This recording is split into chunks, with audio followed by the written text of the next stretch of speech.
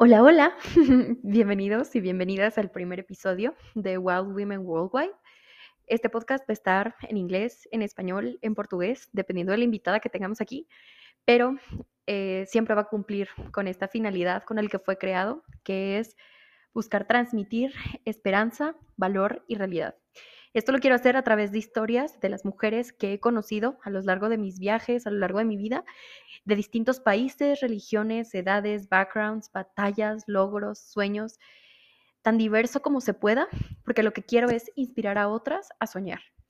Quiero acompañar a todas esas que se sienten solas, que creen que solo les ha pasado a ellas, y quiero mostrar la realidad desde la voz de quien la ha vivido.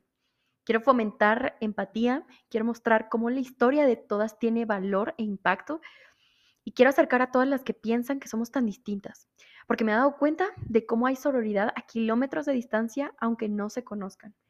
Quiero que vean lo parecidas y apoyadas que estamos las unas de las otras, aún sin saber nuestros nombres, pero todas luchando por la una, genuina y sonoramente. Quiero mostrar que salvajes y libres nos vemos más bonitas. Y bueno, sin más preámbulo, en este primer episodio les quiero contar que tenemos de invitada especial a justo la mujer que me demostró cómo siendo salvaje, cómo siendo tan fiel a mí misma, puedo conquistar, bueno, lo que me proponga. La verdad es que ella ha sido una inspiración que no tengo manera de expresarlo aquí, pero justo es la primera porque con el propósito de este podcast, que es crear impacto, nos dimos cuenta que nuestra relación, afortunadamente, ha sido sana y ha sido ejemplo para muchas para mejorar. Así que pues nos venimos a sincerar frente a ustedes, buscando que sirva de alguna manera. Y bueno, que ustedes tengan el placer de conocer a este mujeronón, que es mi mamá. Y pues bueno, sin más, los dejo con el episodio. Bienvenidas y bienvenidos. Listo, ahora sí.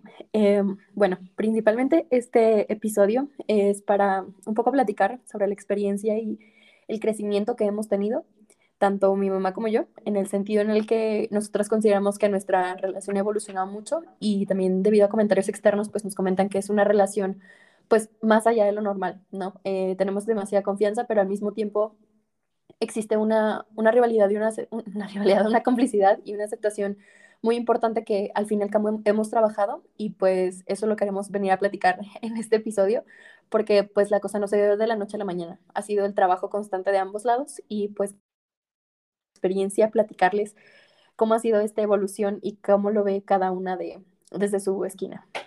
Entonces, pues bienvenida, Ma. Gracias, mi Eh, vida. Placer. qué, qué precioso tenerte aquí. Te agradezco mucho pues por ser justamente la primera invitada en esto. Eh, es muy importante para mí, es muy en la parte sentimental, esto conectado, pero bueno, me gustaría que tú empezaras a platicar cómo ves nuestra relación, cómo, en general, si alguien te pregunta cómo nosotras convivimos, cómo lo explicarías. Pues lo que puedo decir es que hemos trabajado mucho para eso. Obviamente no ha sido sencillo. Hemos pasado como todo por altibajos, pero pues obviamente yo he aprendido mucho. Yo creo que eso es algo importante. Aprender a escuchar.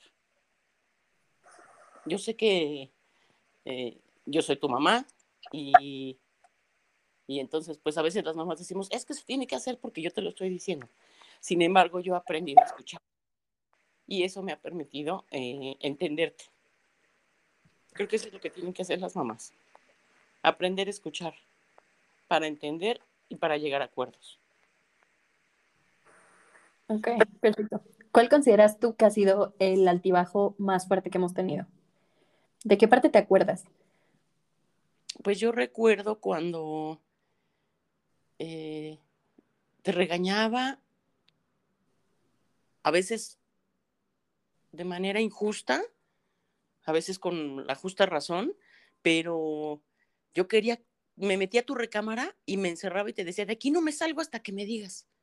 Y esa manera de presionarte creo que fue de las partes más complicadas para nosotros. Ok.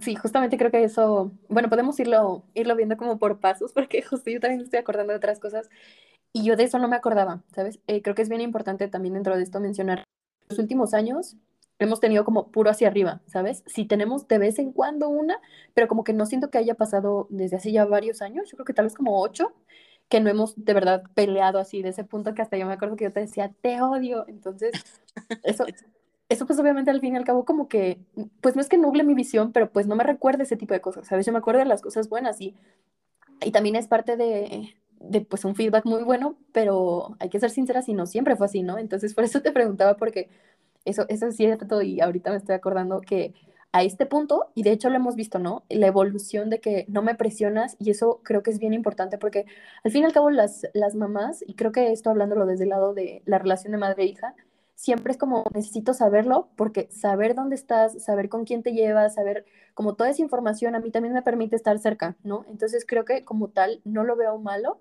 pero sí el momento en el que me diste a mí la libertad de dártelo en mi momento, todo fluyó muchísimo mejor, porque también fue parte de que pues las cosas cuando no son forzadas son mejores, ¿no? Son más naturales y hasta como que la manera en la que lo digieres es mejor. Pero, por ejemplo, para eso yo también tengo que decir de mi parte que no simplemente es, o sea, para que yo te dijera cuando a mí me naciera, no era simplemente que no me presionaras, sino que además, y eso te lo agradezco mucho y es algo que creo que es bien importante de notar en la relación de madre e hija, es que cuando yo hablaba no me sentía juzgada o no me sentía que tú me estabas imponiendo lo que yo quería. Creo que eso principalmente se tiene que trabajar de los dos lados para que justamente yo tuviera esa confianza, porque no es, y es cierto, ¿no? O sea, yo he platicado con otras amigas y no tiene esa confianza con sus mamás y no tanto porque no existe el espacio, sino porque después de desahogarse existe un juicio o existe un, es que me va a decir qué hacer o no sé, como que siento que no existe una escucha activa y eso pues te lo tengo que agradecer porque al fin y al cabo también para yo ceder y yo contarte las cosas en mi momento, comprendiendo que tú lo necesitabas saber para estar más tranquila, también fue gracias a que tú trabajaste esa parte de aceptarme. Y creo que eso también es otra cosa, que digo, este episodio va a ser un poco relajo porque no traemos un script. También, ¿no? La aceptación de que somos dos personas completamente diferentes, creo que también fue una de las cosas que abrió muchísimo y evolucionó nuestra relación en el sentido de, pues creo que como mamá siempre procuran lo mejor para nosotras, ¿no? Y nos ven así como, pues es que tú vienes después de mí, yo quiero formarte y que no cometas mis errores, pero también responder y darse cuenta de que llega un punto en el que ya somos personas completamente distintas, ¿no? Y por más que nos quieran enseñar y todo, nosotras ya tenemos nuestra propia decisión, nosotras ya tenemos nuestro juicio y venimos de la misma crianza, porque ustedes nos transmiten todo eso, pero también hay muchos factores externos, la generación, nuestras vivencias, nuestros miedos, que pues nos hacen personas completamente distintas y también darnos ese chance de existir como seres completamente ajenos a ustedes es algo bien importante y es algo que tú has hecho demasiado conmigo y te lo aprecio muchísimo. Sí, mi amor. Y algo importante que comentas es, yo por ejemplo como mamá sí lo veo, ¿no? Que hay jovencitas, digo, tal vez en la oficina, gente que conozco que, no, es que no le voy a decir a mi mamá porque me va a colgar. Entonces yo le decía, no, es mejor que le digas en dónde estás y con quién estás y de esa manera, pues ella está más tranquila, o al menos eso, como dices, eso me pasaba a mí. Ya después de que lo trabajamos, lo platicamos, yo crecí de otra manera, yo eh, eh, y demás. Entonces yo tuve que abrirme en esa parte, platicándolo contigo y aprendiendo a aceptar que son tiempos diferentes, que tú eres diferente, que aunque yo crecí con otras eh, costumbres, pues que sí, tenemos que, como dices tú, ser disruptivas y aprender que también ustedes tienen derecho a vivir su vida. Simplemente, pues, llegando a acuerdos y a ver, ok, vamos a hacerlo de esta manera, pero lo que te decía, la condición es saber en dónde estás, con quién estás y de esa manera yo estoy más tranquila. Entonces, esa comunicación, yo creo que todo se reduce a la palabra comunicación, tener comunicación y trabajar la relación entre madre e hija. Sí, y bueno, para los que no nos conocen de cerca, justo tienen que saber el contexto de que mi mamá tiene 11 hermanos. Y yo tengo uno y es más chico y entonces además yo salí como la rebelde. Justo ahorita este episodio lo estamos grabando ella en México, yo en Colombia, yo llevo ya más de 4 meses afuera de México y es esa parte, ¿no? De que al principio era como, no, pues es que a mí me criaron así y obviamente ahora lo entiendo, ¿no? Y eso también es parte como de la madurez y de de ambos lados creo que es bien importante tener esa empatía, ¿no? Porque yo me acuerdo que yo le decía a mi mamá así como, es que es mi vida. Pues sí, pero yo también entré a su vida y yo también se la cambié demasiado y yo también tengo que aceptar que el momento en el que ella fue criada fue completamente distinto y en un contexto bien complicado y bien, bueno, no complicado, ¿no? Pero bien difícil y bien complejo de adaptar a mi momento porque no somos la misma persona, porque tenemos distinta cantidad de hermanos. Entonces, algo que funcionó muy bien en su momento, y por ejemplo esa parte, ¿no? De que era como virgen hasta el matrimonio, no puedes tener tatuajes, no puedes salir sola. Entonces, eso era funcional en su contexto y tampoco puedo hacer como la presión. Creo que es un caminar juntas, ¿no? Entonces, eso también creo que es bien importante de irlo denotando. Sí, mi amor, seguro. Y bueno, otra de las cosas que creo que también hemos mejorado demasiado es esa parte de overthink, que es como sobrepensar los escenarios. Eso yo creo que ha sido una de las mejores evoluciones de nosotras en los últimos tiempos, porque bueno, esa fue una herencia que me dejaste muy bien, que yo me hago 1800, 500, 1000 escenarios en mi cabeza y nunca ninguno se parece a la realidad. O sea, hay una anécdota bien chistosa de mi mamá en casa de mi abuela, que se hizo todo un escenario que ni siquiera hacía sentido, pero o sea, cuando ya lo cuenta es como, claro, sí, hizo sentido. Y luego esto, y basado en los sonidos, ¿no? Pero realmente la mente era tan poderosa que pues casi te nos desmayas, ¿verdad, mamá? Creo que yo ya había nacido, sí. Claro, pues yo te amamantaba, por eso estaba despierta. Ah, ok, ok. Bueno, Entonces, no y sé si quieres obviamente platicar. yo me hice todo un teatro en mi cabeza y todo iba coincidiendo, ¿no? Basado en los sonidos y basado como en los tiempos también, me acuerdo. O sea, que ella decía, y ahorita está caminando por aquí, y ahorita está haciendo esto. Exacto. Entonces, pues a mí eso me da mucha risa, pero yo también no puedo mentir que yo lo heredé, ¿no? Entonces a veces es como, mi mamá no me contesta y fue como, ya chocó. Y luego no le llegan los mensajes porque alguien ya le robó el celular. Y luego pasa esto porque entonces, y de repente es como, ay, perdón, es que estaba arriba en la azotea y no tenía prendidos los datos. Cosas bien sencillas, ¿no? Pero por ejemplo, ahora que yo también estoy viajando y que a veces se me olvida contestar, a veces no tengo datos, a veces me quedo dormida, ¿no? Porque también tenemos distintos horarios. Creo que algo que tengo que aplaudir también demasiado, mamá, es la confianza que me tienes y el sentido en el que también como que tú trabajas tus miedos y como pues esas vulnerabilidades, ¿no? Dentro de todo yo también procuro cuidarlas y creo que eso también es algo que me gustaría mencionar aquí, que hemos encontrado demasiados puntos medios en los que ambas caminamos. Porque, por ejemplo, yo cada vez que salgo, y eso lo tienen que saber, o sea, yo ya he vivido tal vez en Kenia, en Egipto, en Brasil, pero a donde voy es como, mamá, voy a salir con esta persona y le mando el contacto y le mando la ubicación. O sea, yo creo que mi mamá ya tiene la mitad de mis contactos guardados en su teléfono y y eso es algo, por ejemplo, que yo hago no tanto porque tenga que, sino porque eso es mi manera de contribuir a sus miedos. Y creo que eso es bien importante, ¿no? Cuidar las heridas o los monstruos de la otra persona de una manera sana. Porque también a veces yo le decía a mamá, pues es que no inventes, yo tampoco no puedo dejar tal vez como un poco de vivir las cosas, pues porque a ti te da miedo. Y ella fue como, sí, claro, y de ese lado también, ella lo trabaja, ¿no? Entonces, ¿qué opinas sobre eso? Sí, estaba pensando eso precisamente en mi vida. Qué importante es, y se me ocurrió una palabra, corresponder. Qué importante es eso, porque, por ejemplo, tú desde tu nicho dices, ok, mi mamá me está pidiendo que le mande un contacto y la ubicación, y con eso ella está tranquila. Tal vez a mí no me parece lo correcto, pero lo hago por ella. Y desde mi trinchera, pues yo también, ¿sabes qué? No me gusta que estés tan tarde en la calle o claro que me preocupa que estás lejos de casa. Sin embargo, es lo que tú quieres hacer y yo también trabajo en eso.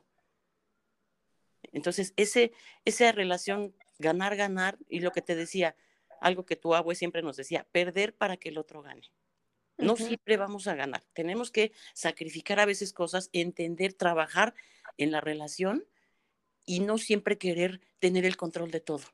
Eso es lo que me ha hecho crecer contigo y aprender a no juzgarte, a aceptarte, a estar más tranquila, porque si yo estoy más tranquila, tú también lo haces cuando me dices, mamá, es que si estás todo el tiempo preocupada, yo no vivo tranquila de donde estoy.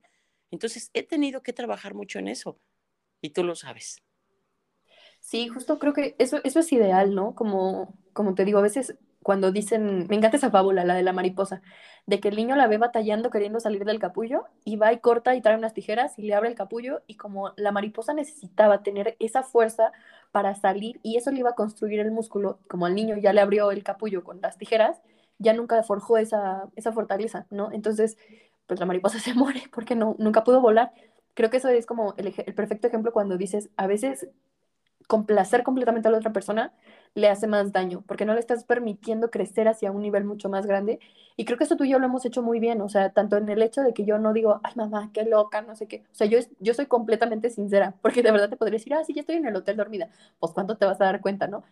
Pero también esa parte de que tú dices, ok, y yo lo trabajo, creo que es lo que nos ha llevado al mejor equilibrio. Sí, definitivamente, y trabajar en eso, acabas de decir una palabra súper importante, la honestidad, Ujú. porque, por ejemplo, en el caso de tus tías, por parte de tu papá, pues también era de que mejor preferían decirle mentiras a sus papás, ¿no? Es que le tengo que decir mentiras porque pues si no pasa esto, entonces sí me gustaría que eso se tome muy en cuenta en este podcast, que es importantísima la honestidad desde el punto de que cada una trabaje por esa relación, eh, es muy importante no decir mentiras y eso obviamente genera confianza en la otra persona. Sí, y creo que, por ejemplo, esto de la honestidad también va muy de la mano con la aceptación, ¿no? Porque, por ejemplo, justo esto que dices, ¿no? Es que le mienten a sus papás. Yo tengo amigas que dicen, es que no le puedo decir eso a mis papás porque me van a juzgar o porque de plano me van a decir, no, estás loca y no vas. Entonces, pues, ¿qué prefieren decirle? Ah, sí, voy a estar en casa de una amiga. Pues sí, realmente, pero pues cuando, y digo, hasta me pasa con mis primas, ¿sí o no? Por eso digo que nuestra relación es completamente distinta y por eso queremos como tener este tipo de para impulsar a que otras relaciones también evolucione esto, porque a veces como, es que no encuentran a tu prima. Ah, bueno, pues ahí me tienen ahí de stalker buscando a todas las personas que más o menos pudieron saber dónde está y todo eso. Y realmente bien fuerte, ¿no? O sea, y yo no he sido mamá todavía, pero entiendo esa desesperación porque son al menos mis primas, ¿no? Y digo, ¿y qué tal que les está pasando algo? Y pues lamentablemente tenemos que decir que en México pues desaparecen y asesinan a 11 mujeres al día en promedio, entonces pues obviamente feo, pero decir, al menos saber dónde buscarte, ¿no? Deja tú que te pase algo malo, saber exactamente dónde puedo ir a recogerte, dónde puedo saber dónde estuviste, creo que también es parte de esto, ¿no? Sí, no es solo controlar y, a ver, me mandas el contacto y la ubicación. Yo te lo he dicho y creo que en la gran mayoría de las ocasiones ni siquiera es necesario contactar a la persona a la que me enviaste el contacto. Simplemente es para estar más tranquila. Ajá. Sí, Y exacto. la ubicación es lo que decimos, por lo menos para saber en dónde buscarte, si Sí, algo pasa, ¿no? Es eso, es parte de la confianza. sí. Y bueno, otra cosa que yo también creo que es muy importante y que nos ha permitido evolucionar aquí es eso, o sea, estar conscientes de que lo que conocimos no es un para siempre. Una frase que me gusta mucho, digo, está en inglés, pero dice, I've been this so far. O sea, cambiar es que así soy, cambiarlo aún, así he sido hasta ahora. O sea, creo que esa palabra es clave, el hasta ahora, porque justo lo que queremos es evolucionar, ¿no? Y transformar y llevar a un mejor nivel, pero para eso también tenemos que estar bien conscientes de decir, esto puede cambiar. Y yo me acuerdo que a veces es que tú eras así de que me decías, ¿no? Y bueno, yo lo era. Y hasta se ve en el sticker de que estoy toda enojada cuando era bien niña chiquita.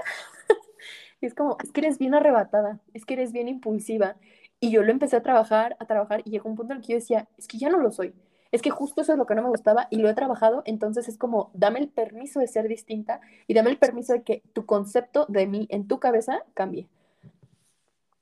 Sí, eso es muy importante porque también yo te lo he comentado, que en ocasiones así te decía algo y yo decía, ya sabía cómo ibas a reaccionar, híjole, se va a enojar, va a ser berrinche, y cuando dejabas de hacerlo decía yo, wow, ya no lo hace, ¿Qué le ¿no? pasa? Ajá. Entonces era algo que yo decía, híjole, pasó esto, ya sé que se va a enojar, o me va a bloquear, o esto, o aquello. Entonces, eso es bien importante que darnos la oportunidad de empezar a cambiar, de empezar a ser diferentes, por el bien no solo nuestro, sino de las personas a las que queremos. Sí, y creo que, bueno, también eso va bien conectado o la parte de permitir ser como la otra sea, ¿no? Yo me acuerdo que a veces me decía, es que ¿por qué te enojas así? A mí me gustaría que llegaras y me dijeras así como, mamá, estoy enojada contigo. Y de repente yo te decía, mamá, no inventes, o sea, eso no es posible porque cuando estás enojada, pues estás enojada, ¿no? Entonces a veces era como, déjame irme a encerrar en mi recámara y a las 2 horas ya bajo y platicamos, ¿no? Entonces también creo que esa parte de permitir que cada una sea y reaccione de manera completamente distinta también es... Sí, sí, definitivamente. Darnos la oportunidad de cambiar y de crecer. Eso es importantísimo. Sí, y bueno, otra de las cosas también que quiero hablar, que siento que nos ha funcionado demasiado, es lo de los 5 lenguajes del amor. Para quien no lo conozca, existe en 5 tipos que están clasificados en touch, o sea que es como el amor demostrado a través de tacto, a través de regalos, de tiempo de calidad, de palabras de afirmación o de actos de servicio. Palabras de afirmación sería como eres muy inteligente, eres muy capaz, y actos de servicio sería como yo te lavo los trastes hoy, yo hago esto. Y por ejemplo, en la teoría dice que tú tienes que ponerlos en una lista, ¿no? Del 1 al 5 basado en cómo te gusta recibirlos y cómo normalmente tú los das. Y por ejemplo, tal vez esto creo que nunca te lo conté, pero yo me di cuenta que justamente para ti el orden era completamente distinto al mío. Y por ejemplo, en el hecho de las flores, a mí nunca me han gustado las flores cortadas. O sea, a mí me parece irracional. Yo prefiero que a mí me regalen la planta, pero por ejemplo, un día cuando tú me dijiste, es que a mí me gustan y para mí es importante, y una frase que tengo muy marcada tuya es, a mí dénmelas en vida. Entonces, pues, por ejemplo, ahora, a pesar de que yo estoy lejos, lo que hago es mandarle flores a mamá. O sea, de que de plano me meto al website y las compro y le llegan a su casa y a pesar de que a mí no me gusten así, me doy cuenta de que no las estoy recibiendo yo, las está recibiendo ella. Y eso creo que también evoluciona mucho la manera en la que, como relación, y por ejemplo en la parte de hijos, que dicen, es que a veces mi hijo es muy seco, también es importante, ¿no? Encontrar es que demuestra el cariño distinto. Y tú me lo has dicho muchas veces, de el que te amen como tú quieres, no implica que el que no te amen de la manera, o no te lo demuestren de la manera en la que tú quieres, no implica que no lo hacen. Pero también tiene que haber un trabajo del otro lado para decir, bueno, o sea, si no lo está recibiendo, si no se siente amada, entonces yo también tengo que modificar esas cosas, ¿no? No nada más es como, pues sí te quiero, pero pues si tú no lo alcanzas a ver, pues ni modo, ¿no? Creo que también Exacto. esa parte de cambiar es algo que nos ha funcionado demasiado. Sí, esa parte, por ejemplo, antes, cuando eras más pequeña, era mucho de, pues eso es lo que yo pienso y lo siento mucho, ¿no? A mí no me gustan las flores, cortadas y punto. Y ese darte la oportunidad de, a ver, a mi mamá sí le gustan, ¿no? Entonces, pues no me gusta a mí, pero ella sí, pierdo para que mi mamá gane. Y ahora, digo, aunque estés a miles de kilómetros de distancia y que me mandas flores, no, pues olvídate. Me Oh, hace muy... ya sabíamos que íbamos a chillar. Ay, bueno, que me acuerdo es lo del 10 de mayo, ¿no? De que una vez había tanto y no, se nos pasó reservar y todo estaba bien lleno que dijimos, bueno, ya mañana te festejamos o el siguiente fin de semana. Y eso fue así como, es que a mí me gusta que me festejen el mero día. Y fue como, uy, sí es cierto, ¿no? Entonces también como esa honestidad de decir, esto no me gusta así, si lo van a hacer, háganlo bien. Y no tanto como recibir a veces los regalos que no es que sean migajas, pero no son como tú los quieres, ¿no? Creo que esa parte de reconocer nuestra voz también es bien importante. Y bueno, aquí viene otra cosa que me acuerdo demasiado. Una vez que, y eso como me marcó mamá, eso creo que fue de plano un pivote en nuestra relación, de que en algún momento tú me dijiste, gracias porque nunca me soltaste, o sea, nunca dejaste de ser como tesonera, ¿no? Conmigo.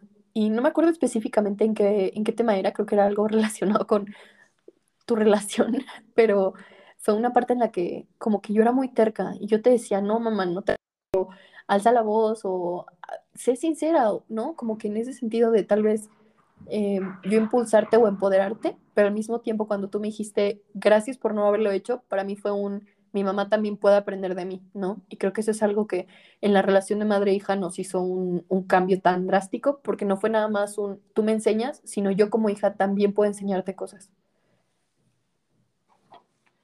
Sí, definitivamente esa parte, por ejemplo, como dices, para los que no sepan, te fuiste de casa varios días, ¿no?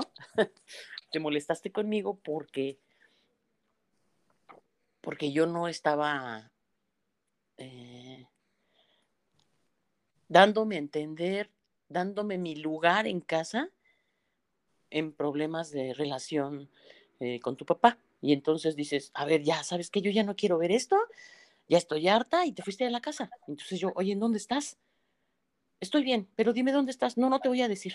Estabas en la casa de tu tía y yo hubiera estado muy tranquila, pero bueno, ¿qué pasó? Que con eso me orillaste, afortunadamente, a que lo platicáramos, a que yo dijera, a ver, algo está pasando aquí. O sea, Ana Laura me quiere y no quiere que yo sufra. Entonces, ya cuando nos reunimos para platicarlo, que fue cuando me dijiste, a ver, mamá, yo no quiero que seas la madre sumisa, que te maltratan, que te hablan mal y tú todo soportas. Y entonces ahí fue cuando me di cuenta qué ejemplo le estoy dando a mi hija. Yo siempre te dije, yo quiero que seas fuerte, yo quiero que te valgas por sí sola, no que dependas de un hombre para salir adelante. Entonces Wow. en esa parte fue cuando dije, a ver, ya soy diferente, yo era una liga y se rompió, ya le hicimos un nudito y qué padre, vamos a continuar, porque yo lo decido. Eso sí, yo lo decidí. Entonces, vamos a continuar, voy a continuar esta relación porque yo así lo quiero, pero ya no es lo mismo. Entonces, eso me hizo ser más fuerte. Como dicen, lo que no te mata te hace más fuerte. Eso me hizo más fuerte, me hizo darme cuenta de qué mensaje estoy enviando a mis hijos, a mi hija, a ti sobre todo, qué mensaje estoy enviando de que, a ver, no tienes por qué ser sumiso, tienes que levantar la voz, tienes que decir qué te gusta, qué no te gusta. Y entonces, hoy por hoy yo trabajo más en mí, qué es lo que quiero. Y es cuando ya alzo la voz y digo, a ver, si me van a invitar para el 10 de mayo, ustedes decían, es que está bien lleno por todos lados, es que si todos pensaran lo mismo estarían vacíos los lugares. Sin embargo, Ujú. la gente justamente en ese día quieren festejar a las mamás. Y entonces eso nos ayudó mucho también. Empecé a alzar la voz, yo empecé a decir lo que me gustaba y lo que no me gustaba. Y eso es muy importante que las mamás lo hagan, porque muchas veces tenemos miedo de decir lo que nos gusta o lo que queremos porque ay, no, pues me tengo que quedar callada o si no le va a gustar a mi pareja o a mi esposo o algo, ¿no? Entonces, tenemos que alzar la voz también y decir lo que nos gusta y lo que no, porque la forma como nos conducimos es el ejemplo sin palabras que estamos dando a nuestros hijos. Wow, ahorita que mencionaste eso de que me fui de la casa, no me acordaba. Pero sí, digo que sí era importante que tuviéramos este rebote porque pues eso yo en mi cabeza no lo tenía planeado. Pero creo que eso también, ¿no? Eso también fue un punto de pivote en el que, pues yo desde mi parte, y lo he dicho todo el tiempo, incluso para las personas que no tienen el gusto y el placer de conocer a mi mamá, la verdad es que yo me siento más allá de afortunada, no simplemente de conocerla, sino de ser su hija, porque es de las mujeres más chingonas que he conocido en mi vida. O sea, la capacidad, lo valiente, la resiliencia, o sea, está hecha persona. Y pues para mí era bien difícil, ¿no? Ver ese contraste y no tanto porque ella no porque ella lo quisiera, porque realmente si somos lógicos no hacía sentido. Pero hay que ser sinceros y al menos nosotras como mexicanas vivimos en un contexto en el que hay demasiado machismo y el machismo no nada más se replica a través de los hombres, también a través de las mujeres y también, o sea, yo me doy cuenta que siendo feminista hago tantas cosas que siguen siendo machistas, pero hasta que nosotros no nos demos cuenta y no volvamos a cambiarlas, no va a haber de verdad como una transformación hacia bien, ¿no? Y a veces yo decía, es que ¿por qué si tú haces esto, esto y esto, por qué todavía sigues siendo sumisa? ¿Por qué tal vez todavía sigues como pidiendo permiso? O no sé, como que había muchas cosas que no me hacían sentido. Y creo que no es la parte de culparnos, porque así vivimos, ¿no? En este sentido, pero sí es de nuestro lado como cambiarlo. Y de eso también viene la parte que yo te agradezco mucho, mamá, que es el sentido de a mí me dejaste eso. O sea, como lo mencionaste, y hoy estoy donde estoy gracias a eso, de que fue, me enseñaste a encontrar mi propia voz, a hacer libertad. Y también creo que esto se conecta demasiado a esta parte machista, ¿no?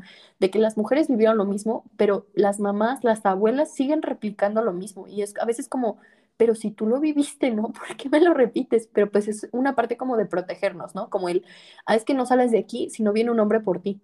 O sea, eso tal vez mi papá en algún punto lo quiso como establecer, pero de plano tú dijiste, no, y eso, ¿cómo te lo agradezco? Porque fue yo misma descubrir mi propia voz, yo misma descubrir cómo yo me puedo ofender sola, que claro, eso no es llevarnos hasta la parte en la que yo soy bien confiada, ¿no? Es más como darme cuenta de mi propia capacidad y no recargarme en otra persona. Exacto, darte cuenta de de lo que puedes lograr sin necesidad de depender de alguien más, Sí, ¿no? porque creo que también ese hecho de, digo, en mi casa creo que nunca fue eso, ¿verdad? De que fueran a recogerme. A veces sí era como con Alexis, ¿por qué tú vas por él? O cosas así, pero es la parte de la equidad y también a veces creo que una amiga me comentaba, es que de mi casa no me dejan salir si no va un hombre por mí. Y eso creo que también a veces no se ve como grande de big picture, pero tiene que ver como eso estás enseñándole a la mujer que su libertad está atada a un hombre. Y eso incluso puede llevar como a relaciones tóxicas porque es que me quedo con él porque él es mi boleto a la libertad, ¿no? Entonces creo que eso también, el que siempre me hayas dejado como desligarme de ese tipo de cosas, el ir a las fiestas, el a veces, por ejemplo, el no saludar, ¿no? Como que muchas etiquetas que se nos ponen así como de, es que tienes que ser educada, tienes que ser una señorita. A veces es como tú encuentras lo que quieres y lo que no quieres y a partir de eso te construyes. Sí, pero sobre todo también ahorita que comentas eso de saludar, claro que es importante aclarar que también aplica a partir de cierta edad, mi vida. O sea, si los niños están pequeñitos, por ejemplo, ¿tú te acuerdas cuando le dabas besito al chamoy, al de mi trabajo? Tal vez no te acuerdas. Sin embargo, eso, el hecho de que él decía, oye, tus hijos tan lindos que están pequeñitos y sin embargo no se fijan si estoy morenito, si estoy chaparrito, si estoy gordito, ellos se acercan y por educación saludan. Ah, Entonces, ok, ok. Ah, no, sí, va. o sea, no vaya a ser que una niña de 8 años diga, ah, bueno, entonces yo puedo hacer lo que yo quiera, ¿no? Claro que obviamente a partir de cierta edad, saber las fortalezas que tiene cada quien y que puede tomar sus propias decisiones, que tiene que salir, puede salir adelante por sí sola.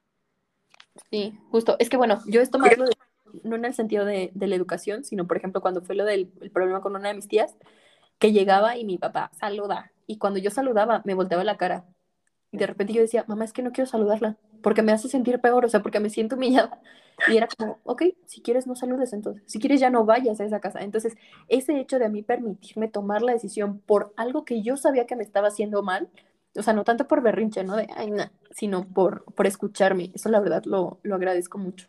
Sí, mi amor, y eso fíjate qué importante es resaltar que yo lo hacía por el amor que te tengo. Dije, no tengo por qué estarte obligando a que hagas algo que no quieres, algo que te hace sentir mal. Solo por quedar bien con la gente. Ujú. Exactamente, y eso es algo que como mamás debemos entender. ¿Eh? No por darle gusto al marido o el marido, dile a tu hija que haga esto. Y ahí van las mamás, ¿no? Es que Sí. lo dice tu papá. A ver, no. Entonces yo tuve que romper con eso y decir, yo voy a proteger a mi hija, yo la voy a apoyar a ella. Lo siento mucho, ¿sí? A mi marido sí te quiero, sí te escucho, te apoyo, pero aquí lo importante es mi hija, su salud mental, su salud emocional. Y si no tiene que saludar, porque eso la hace sentir triste y mal y la hacen sentir humillada, no lo va a hacer. Punto. Y eso es bien importante, que como hijas sientan el apoyo y el amor incondicional de la mamá. Creo que eso justo ahorita tocaste un punto que también es bien importante. Yo me acuerdo muy bien que era como, ah, es que somos una pareja, o sea, el papá y la mamá, ¿no? Y tenemos que ser una sola voz. Y a veces era como, bueno, es que uno dice azul y el otro dice rojo, y en vez de llegar a un morado, era como, no, pues es que azul porque dice tu papá. Y eso creo que pasa mucho en las casas mexicanas, ¿no? Pero a veces es como, mamá, date tu cuenta, y eso también creo que fue un despertar. Yo quería ir a los 15 y es como, papá, ¿puedo ir? No. ¿Y tú, por qué no puede ir? Pues porque dije que no. Pero si no toma, pero si se regresa a la hora que quiere, a la hora que le digamos, no, pues no. Y tú, bueno, pues sí va. Entonces, creo que hay que ver eso también más como no es contradecir al esposo, es simplemente a veces, incluso hasta ellos como enseñarles, ¿no? Porque esa como unidad que a veces parece entre el padre y la madre contra los hijos, eso creo que a veces hace más daño, porque pues realmente la mamá, y tú lo dijiste, ¿no? Es que dile a tu hija, no sé qué, la mamá a veces funciona más como un intermedio, ¿no? Como un repetidor de lo que dice el papá. Y muchas veces eso no es, o sea, los papás creo que, pues sí, muy buenos y todo, pero tal vez nunca van a poder sentir lo que es ser una mujer, ¿no? Y más en el sentido mexicano. Entonces, necesitamos, y al menos eso a mí me funcionó mucho para mejorar la relación contigo y con mi papá, que fue, necesitamos dos padres, ¿no? O sea, una madre y un padre y no algo pegado, ¿sabes? Porque eso realmente simplemente duplifica o sí, o sea, no son dos mensajes, es uno solo y uno nada más está repetido.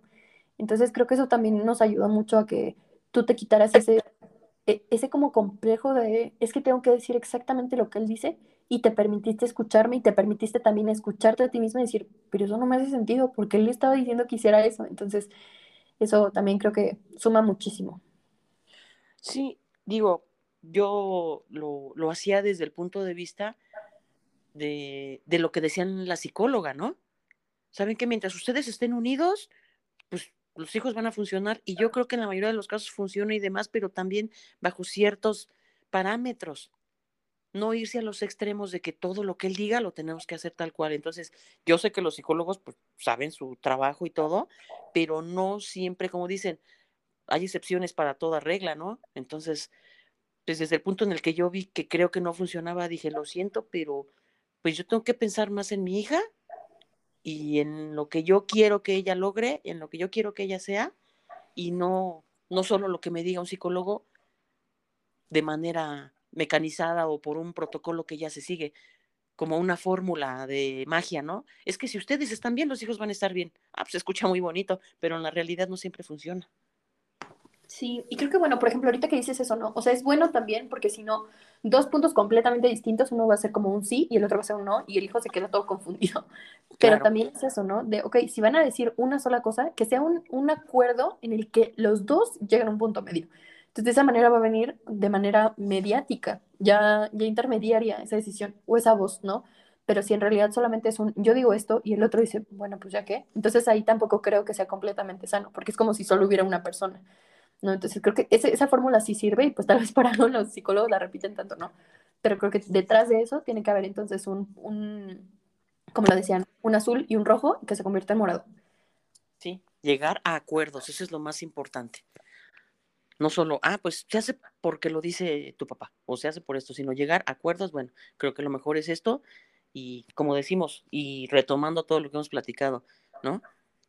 Consensuado, yo creo que llegar a acuerdos, porque eso también incluso en las pláticas de escuela para padres, desde la secundaria, acuérdate que yo iba a esas pláticas, todo eso, o sea, como comentas, esto no es de la noche a la mañana, es trabajar tú por tu lado, yo por mi lado, ya juntas todos estos años, porque en la escuela para padres sí nos decían, a ver, nos decía el que exponía, a ver si les suena conocido esto.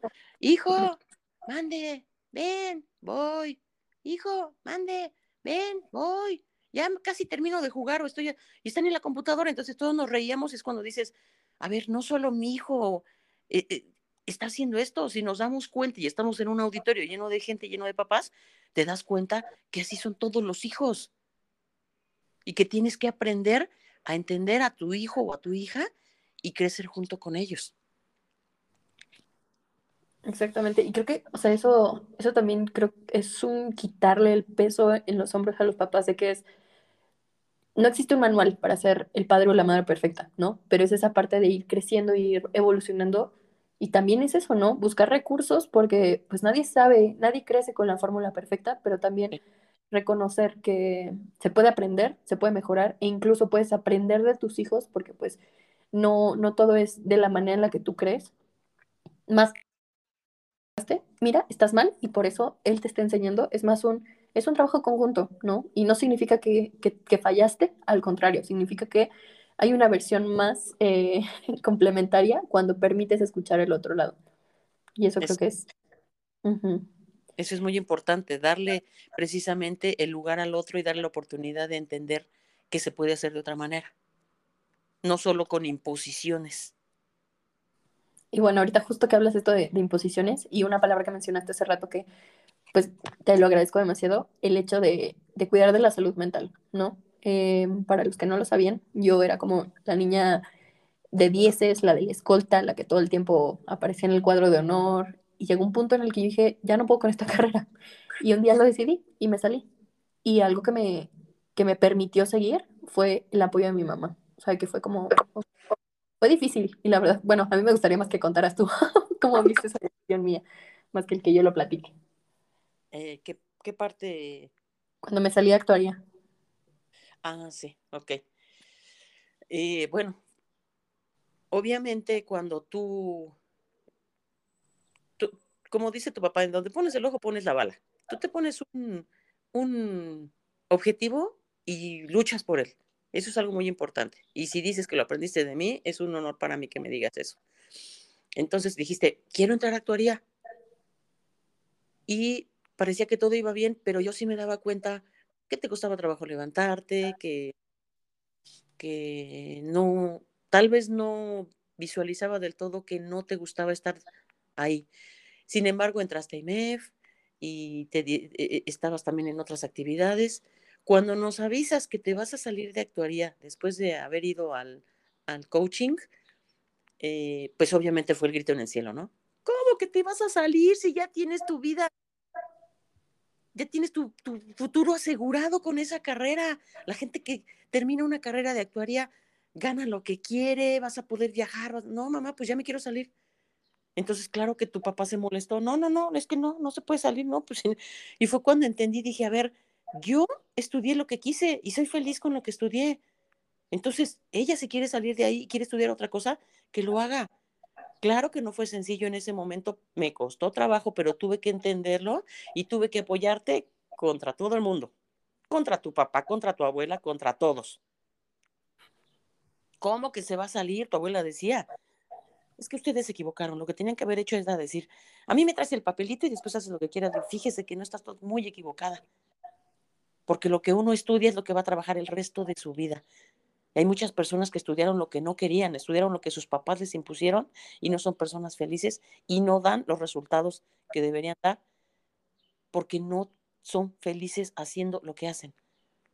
Entonces, si ella quiere salirse, adelante. No fue fácil. Y también fue muy complicado, fueron muchas peleas con tu papá y todo, pero sí, ahí sí me tuve que volcar sobre ti, protegiéndote y cuidándote y apoyándote por la decisión que tomaste. Y bueno, ahora estoy ganando lo que quiero y viajando por el mundo sin necesidad Exacto. de estudiar actuaría. Eso me faltó decir que no me equivoqué, que hice lo correcto y no terminaste actuaría, pero justamente estás logrando tus sueños, ganando lo que quieres, viajando, y eso es el mejor premio. Y ahora sí ya acabé la otra también. ¿Eh? Ya, o sea, ya acabé la otra. ¿De qué carrera acabé? Pues ya. Ah, sí, exacto. Entonces, y además te sirvió todo lo que ya habías estudiado. No fue tiempo perdido. Eso es algo bien importante que quiero que también entienda la gente, mi amor.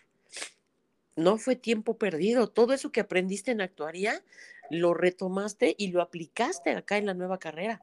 También por eso se acortó el periodo de término, porque tú Ujú. te pusiste las pilas y dijiste, a ver, voy a tomar todo lo que ya aprendí y echarle ganas para terminar esta antes de lo que debe ser. Eso también como me encanta. Y bueno, eso por ejemplo casi yo no lo viví, pero está muy mucho el ejemplo que tú tienes como mamá con mi hermano, que es el, bueno, también ese es otro contexto, ¿no? Tengo demasiados primos de mi edad cercana. Y pasa mucho eso, ¿no? Y creo que como padres no lo hacen de mala intención, pero el comparar, es decir, mire, es que tu prima o tu hermano o tu cercano está haciendo estas cosas. Y creo que eso, por ejemplo, ahorita tú lo dices, ¿no? No fue tiempo perdido. Realmente cada quien tiene su propio ritmo y eso creo que también es bien importante porque desde el amor que dicen, es que te estás quedando atrás, es que quiero lo mejor para ti, también esa parte de permitir que cada quien tenga su camino. Y creo que obviamente tampoco va hasta el punto de, no, pues ya si quiere comer papas y jugar videojuegos todos los días, ya déjalo. Creo que es esa parte, ¿no? De seguir impulsando, pero también conscientes de que pues cada quien tiene su propio ritmo. Ahora que comentas eso, por ejemplo, también digo, dentro de todo, dentro de mi juventud también yo fui mucho como tú eres ahora y lo sabes, de ser independiente, de incluso ya cuando ya estaba casada y tratar de, por ejemplo, cuando tu papá me dijo, ¿por qué le compraste celular a una es muy pequeñita? Es que no le hace bien un celular a esa edad, regañándome, ¿no? Le dije, a ver, eso es para que ella aprenda a usarlo, porque saca 10 en la escuela, porque se porta bien, porque se lo ha ganado. Y lo malo no es que le esté dando un celular, lo bueno es que le voy a enseñar a usarlo con límites, pero que aprenda a tomar lo mejor de las cosas, a darle el mejor uso a las cosas. Y no me equivoqué, insisto, Así como varias cosas, no me equivoqué al haberte regalado un celular, fue lo mejor que pude haber hecho. Aprendiste a usarlo, eras feliz, te dabas cuenta que era un premio también a todo el esfuerzo que tú hacías.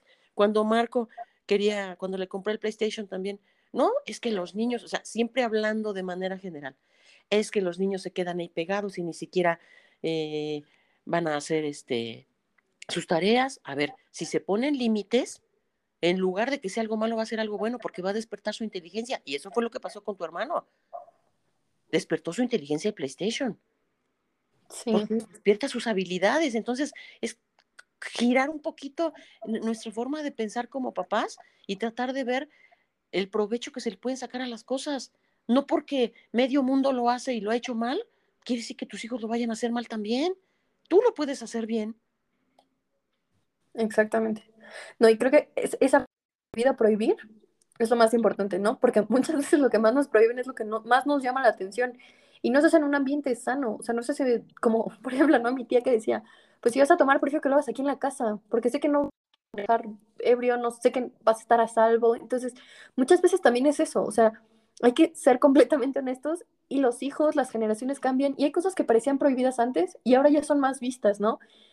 O más aceptadas y Aceptadas. a veces como el hecho de prohibir lleva hacia el otro extremo. Entonces, y eso ahorita, como tú lo mencionaste, es que no es tanto ser tercas, porque a las mujeres se nos tacha mucho con eso, sino es más ser fieles a nosotras mismas. O sea, que tú lo pensaste y tú misma dijiste, a ver, yo con mi manera de pensar, con mi personalidad, con todo el contexto que tengo, no se me hace errado, no se me hace algo malo, lo voy a hacer a pesar de que la gente modifique y diga, no, porque eso siempre va a hablar, ¿no? Pero esa parte como de mantenerse, y eso a mí también fue un ejemplo bien importante, que es, sí aprendo, sí convivo con las personas y a partir de ellas me transformo, pero no dejo de ser yo misma. Y no sé, no cedo ante cosas que no van conmigo. Y eso pues lo aprendí, justamente tú estás dando todos los ejemplos en los que lo aprendí a ti, porque había mucha gente que te podía estar, y gente cercana, ¿no? Que te podía estar diciendo, no, es que eso está mal, y tú, no, pero yo lo quiero intentar, pero yo lo quiero hacer. Y no es por terca, sino más por, quiero darme la oportunidad de ver cómo es distinto. Y Uh-huh. eso también es muy, muy importante. Y otra cosa que, bueno, yo creo que ya para cerrar, que quiero platicar es que te hiciste un tatuaje. Cuéntanos de esa historia, mamá. Me convenciste, finalmente. Tú fuiste la que dijo. No, pero pues yo me acuerdo que, bueno, tú antes cómo pensabas de los tatuajes. No, Cuéntanos no, todo no. lo que te hiciste. Obviamente, digo, yo hace años, o toda mi vida, antes de que ustedes se hicieran tatuajes, pues yo siempre decía, es que los tatuajes son para los delincuentes, para gente, no sé, no me gustaban, o sea, de verdad era algo, pero porque yo crecí con eso, porque a mí me Ujú. enseñaron que los tatuajes los tenían solamente los que habían estado en la cárcel. Entonces, si a ti te inculcan algo, te enseñan algo, pues obviamente tú traes ese chip de que, no, no, no, los tatuajes prohibidísimos. Y entonces, ¿qué pasa? Pues que tú y tu hermano se hacen tatuajes y ni siquiera avisan, ¿no? O sea, Primero él. primero, En mi defensa, primero él. porque dicen, es mejor pedir perdón que pedir permiso, ¿no? Pero bueno, él también en esa parte es muy, tiene, yo lo quiero hacer y lo voy a hacer y lo siento. Porque se confió, ¡ay, no inventes, ¿no? Y dentro de todo, tu papá que es tan enojón, así tan propio y demás, que en ese momento como que se enojó y después poco a poquito ya se le fue olvidando, ¿no? Pues precisamente porque, bueno, pues lo había hecho sin pedir permiso y así como que ya, poco a poco se le fue pasando. Y entonces yo, cuando ustedes me dicen, a ver, mamá, yo sí estaba molesta por los tatuajes y demás, pero cuando tú me dices, a ver, mami, mi primo Tim de Estados Unidos está lleno de tatuajes y es la persona, es el esposo más lindo del mundo, el padre más amoroso y el más responsable, y por tener tatuajes en todo el cuerpo, ¿es un delincuente o parece un delincuente? Y fue cuando dije, tienes toda la razón. Ahí es cuando digo, yo he aprendido mucho de ti y de Marco, mucho de ustedes. Ustedes como hijos son muy sabios. Entonces yo dije, tienen toda la razón, o sea, no porque esté lleno de tatuajes mi sobrino de Estados Unidos, es una mala persona. Ahí fue cuando aprendí en ese sentido a no juzgar a la gente que tiene tatuajes, porque entendí que la gente se los hace porque le gusta, porque tienen un sentido, un motivo. Y ya cuando tú te ibas, cuando te dije, bueno, dijiste, mamá, ¿cuándo nos vamos a tatuar? Y yo, como tú, según te ibas a ir varios meses y no tenías fecha de regreso, dije, cuando regreses de Egipto, ¿de veras? Sí. Y yo, sorpresa, que acortaste tu viaje y cuando regresaste, a ver, mamá, tú prometiste que nos íbamos a tatuar. Y fue cuando nos fuimos ya a tatuar la frase tan hermosa que nos une. Quiero que tú la digas. Bueno, esa frase vino de cuando mis papás se fueron a un viaje y me encanta hacer eso de dejar como papelitos escondidos o mensajes. Y se lo fui a esconder a mi mamá en la maleta y la frase dice, me fui contigo y te quedaste conmigo. Y pues es cierta, ¿no? Así es. Bueno, pues Y todo, perdón mi vida, todo lo que encierra esa frase. Porque me la pusiste en ese momento que me fui y efectivamente te fuiste conmigo. Yo me quedé aquí contigo, pero ya es icónica para ti y para mí. Por eso acepté tatuarme esa frase porque con ella te siento cerca de mí. Le doy beso a mi tatuaje y siento que te estoy dando un beso en la mejilla. Esa frase me conecta. No fue un simple tatuaje por ponérmelo, sino de verdad me conecta contigo. Y sé lo importante y el significado que tenía para ti que yo me tatuara. Y por eso lo hice, acepté y no me arrepiento. ay, mamá, muchas gracias. La verdad es que eso también lo hemos visto, ¿no? A pesar de la distancia física, nuestra relación no deja de crecer y no deja de evolucionar y te lo agradezco un montón y te agradezco más que tú hayas sido la primera invitada de esto. Sabes que te amo Gracias. con todo mi corazón y bueno, esperamos que esto sirva para otras relaciones entre madre e hija porque de verdad se me hace el mejor regalo del mundo. O sea, no hay cosa que más valore en esta vida que mi relación contigo y pues te extraño muchísimo, mamá. Yo Te amo un también. montón.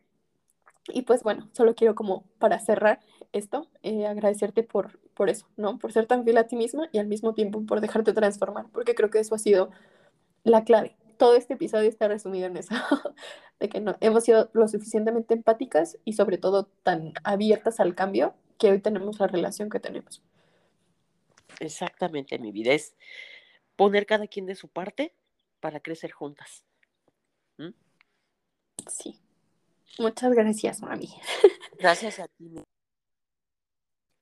Te amo también. Te mando un beso enorme y pues muchas gracias por ser la primera en esto, por confiar en mis sueños y en mis locuras.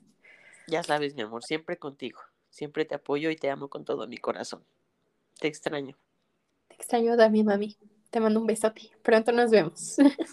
Sale, mi amor. Cuídate, te quiero, te amo. Bye. Bye.